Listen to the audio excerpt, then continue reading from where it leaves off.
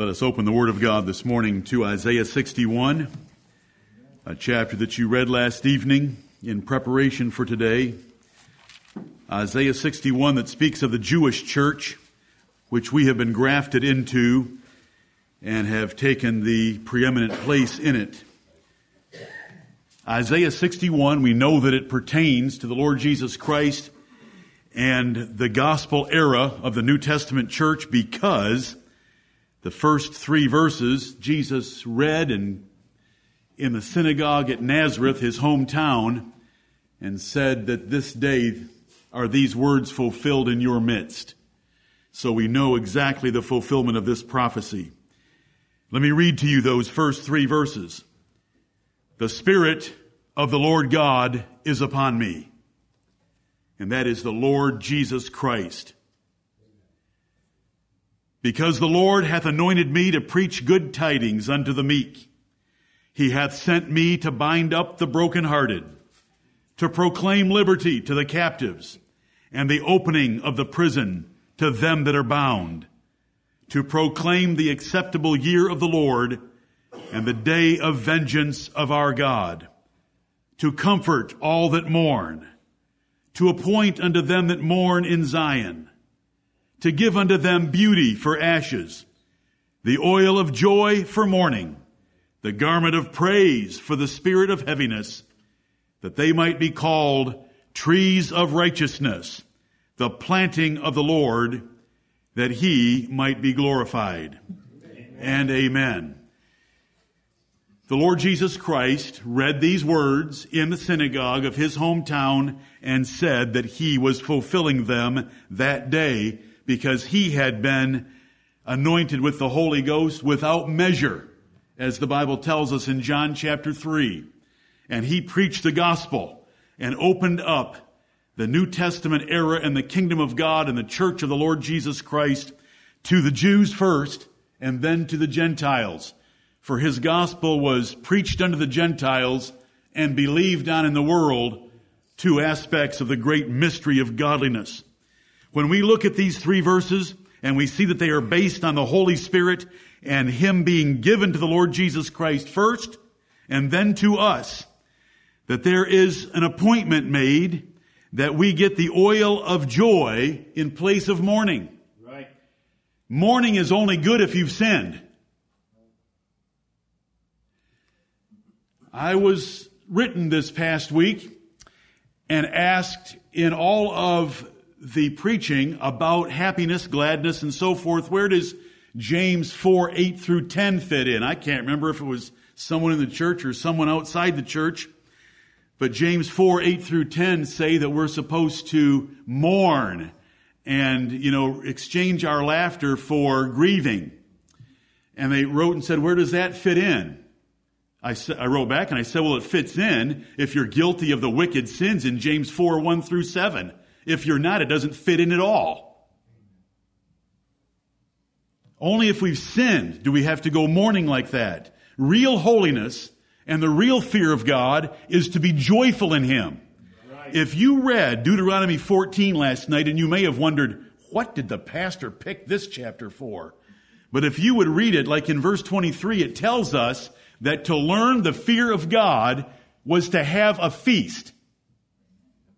To learn the fear of God was not to tremble at Mount Sinai and be terrified by the fire coming down on that mountain. And we want to keep this Bible perspective in mind so that we don't err into either ditch. We want the crown of the road of what the Lord wants from our lives. Right.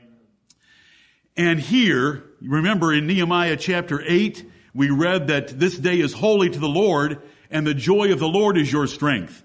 We tend to think, because of puritanical, pharisaical excess, that holiness to the Lord means that we walk around with our heads bowed down, terrified, trembling. But we're supposed to lift up the hands that hang down and lift up the feeble knees and rejoice. We should be dancing on our high places if we're walking with God. That's right. And God forgive me if I have ever misled this congregation away from the crown of the road on this subject. But if our sins are forgiven, and when we read a passage like this and we know it's about the coming of the Lord Jesus Christ, He's appointing the oil of joy, which is the Holy Spirit, for mourning. He's giving us the garment of praise instead of the spirit of heaviness. And He's giving us beauty for ashes. Has anyone in here ever burned your life to the ground? I have. Well, I'm glad that I get to be the pastor of a bunch of saints that have never had such an experience. But if you've ever burned your life to the ground, the Lord is able to give beauty for ashes. Right. Praise His glorious name. Amen. There's always hope in our God and with our Savior and by the power of the Holy Spirit. No life is too far gone. No spirit is too wicked and rebellious. No sin is too great. And we want to be thankful today that we have such a Savior. It goes on to describe the Jewish church, that it is going to be great and glorious, and the Gentiles are going to worship before it. And when the Apostle Paul and other Jews turned the Gentile world upside down, this passage was fulfilled. It says in verse 6 that they would be ministers of our God, and with a capital M in our King James Bibles. They would be priests of the Lord with a capital P, and they wouldn't even come from the tribe of Levi. The Apostle Paul didn't come from the tribe of Levi. He came from the tribe of Benjamin. But he preached the gospel to Gentiles, and they loved the apostle. If you've ever read about that tearful, precious, intimate, loving departure of Paul from Ephesus, when they met him on the seashore and wept on his neck because they knew they were not going to see him again, you can tell that this passage was being fulfilled. He told those Jews that though they had been shamed in verse 7, they would receive double. The blessing that they were going to get in the gospel and the gospel of Jesus Christ would double any trouble that they had experienced in Babylon or under God's chastening. And it goes on to describe that. It describes how He would direct their work in truth in verse 8. He would make their seed to be known among the Gentiles. And out of that little tiny nation of the Jews came the kingdom of Jesus Christ that extended into the whole earth and broke the image of the four kingdoms into powder. Because in the days of these kings shall the God of heaven set up a kingdom. Then the church responds this way in verse 10. I will greatly rejoice in the Lord. My soul shall be joyful in my God, for He hath clothed me with the garments of salvation. He hath covered me with the robe of righteousness. As a bridegroom decketh himself with ornaments, and as a bride adorneth herself with her jewels. For as the earth bringeth forth her bud, and as the garden causeth the things that are sown in it to spring forth, so the Lord God will cause righteousness and praise to spring forth before all the nations, including the United States of America in 2016. Let us pray with joyful hearts. Almighty God, our Father in heaven, we bless and we praise Thee and thank Thee for this wonderful prophecy of the Lord Jesus Christ and the gift of Your Spirit to Him without measure. Amen. We thank You for choosing one out of the people, one that was mighty, upon whose shoulders You could lay the burden of the government of Your kingdom, and He would fulfill it. And it would be by the power of the zeal of the Lord of hosts.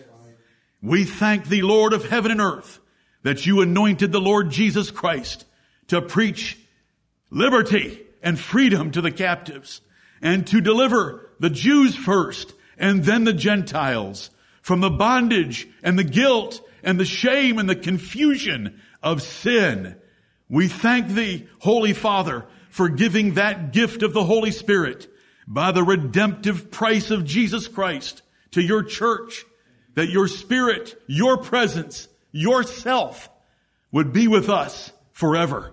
We thank Thee this day, according to the promise of Your word, that in this assembly Your Spirit dwells, and Jesus Christ walks by Him around this candlestick. Oh Lord, forgive us. Forgive us where we have grieved Him this week. Forgive us where we have quenched His power in our lives. Fill us with thy Spirit. Strengthen us by thy Spirit. Direct the preaching, the praying, the singing by thy Spirit. Open our ears by thy Spirit. Open our minds and our hearts. Move them. Make them go in the way of thy commandments. Lift up the Lord Jesus Christ. Reveal him to us.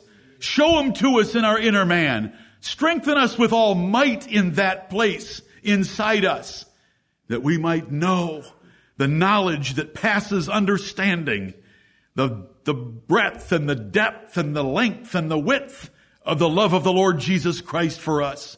We thank thee, Lord of heaven, that you chose men and sent them into the world to preach unto the Gentiles, and the Gentiles believed. We thank thee that we have believed the gospel by your gracious power. We're thankful for the beautiful feet that brought it to us. And we pray this day that we will live obediently, zealously, fervently, joyfully, and gladly because of the great blessings that you have done for us. Right. We thank thee for the robe of salvation and the fine linen of the saints, which is their righteousness, that you have clothed us in from the cross of the Lord Jesus Christ. We know that we stand before thee without guilt, without shame, perfect and spotless in thy sight, all because of him and nothing in us. Oh Lord, we have a few minutes today to be here. The time will go quickly. Bless us by your grace to honor thee, to profit one another, to stir each other up, that we will live faithfully in this world until the Lord Jesus Christ comes for us. We pray this same blessing upon all churches of the saints throughout the earth. Bless their ministers and their people in this way as well as us. We thank thee for our nation, and we pray for it, that you would bless it and keep it, that we might continue to assemble like this with such freedom and to enjoy the liberties that we do every day of our lives. Forgive us our sins. Forgive us our foolishness. We thank thee for every good gift that comes down from the Father above. And we ask thee now, O Lord, that you would bless us by your presence and power, that you would let your word have free course in our minds and hearts, and that your Spirit would stir us up, that we might fulfill the Gentile ingrafting of this chapter's prophecy as well. In Jesus' name we pray. Amen.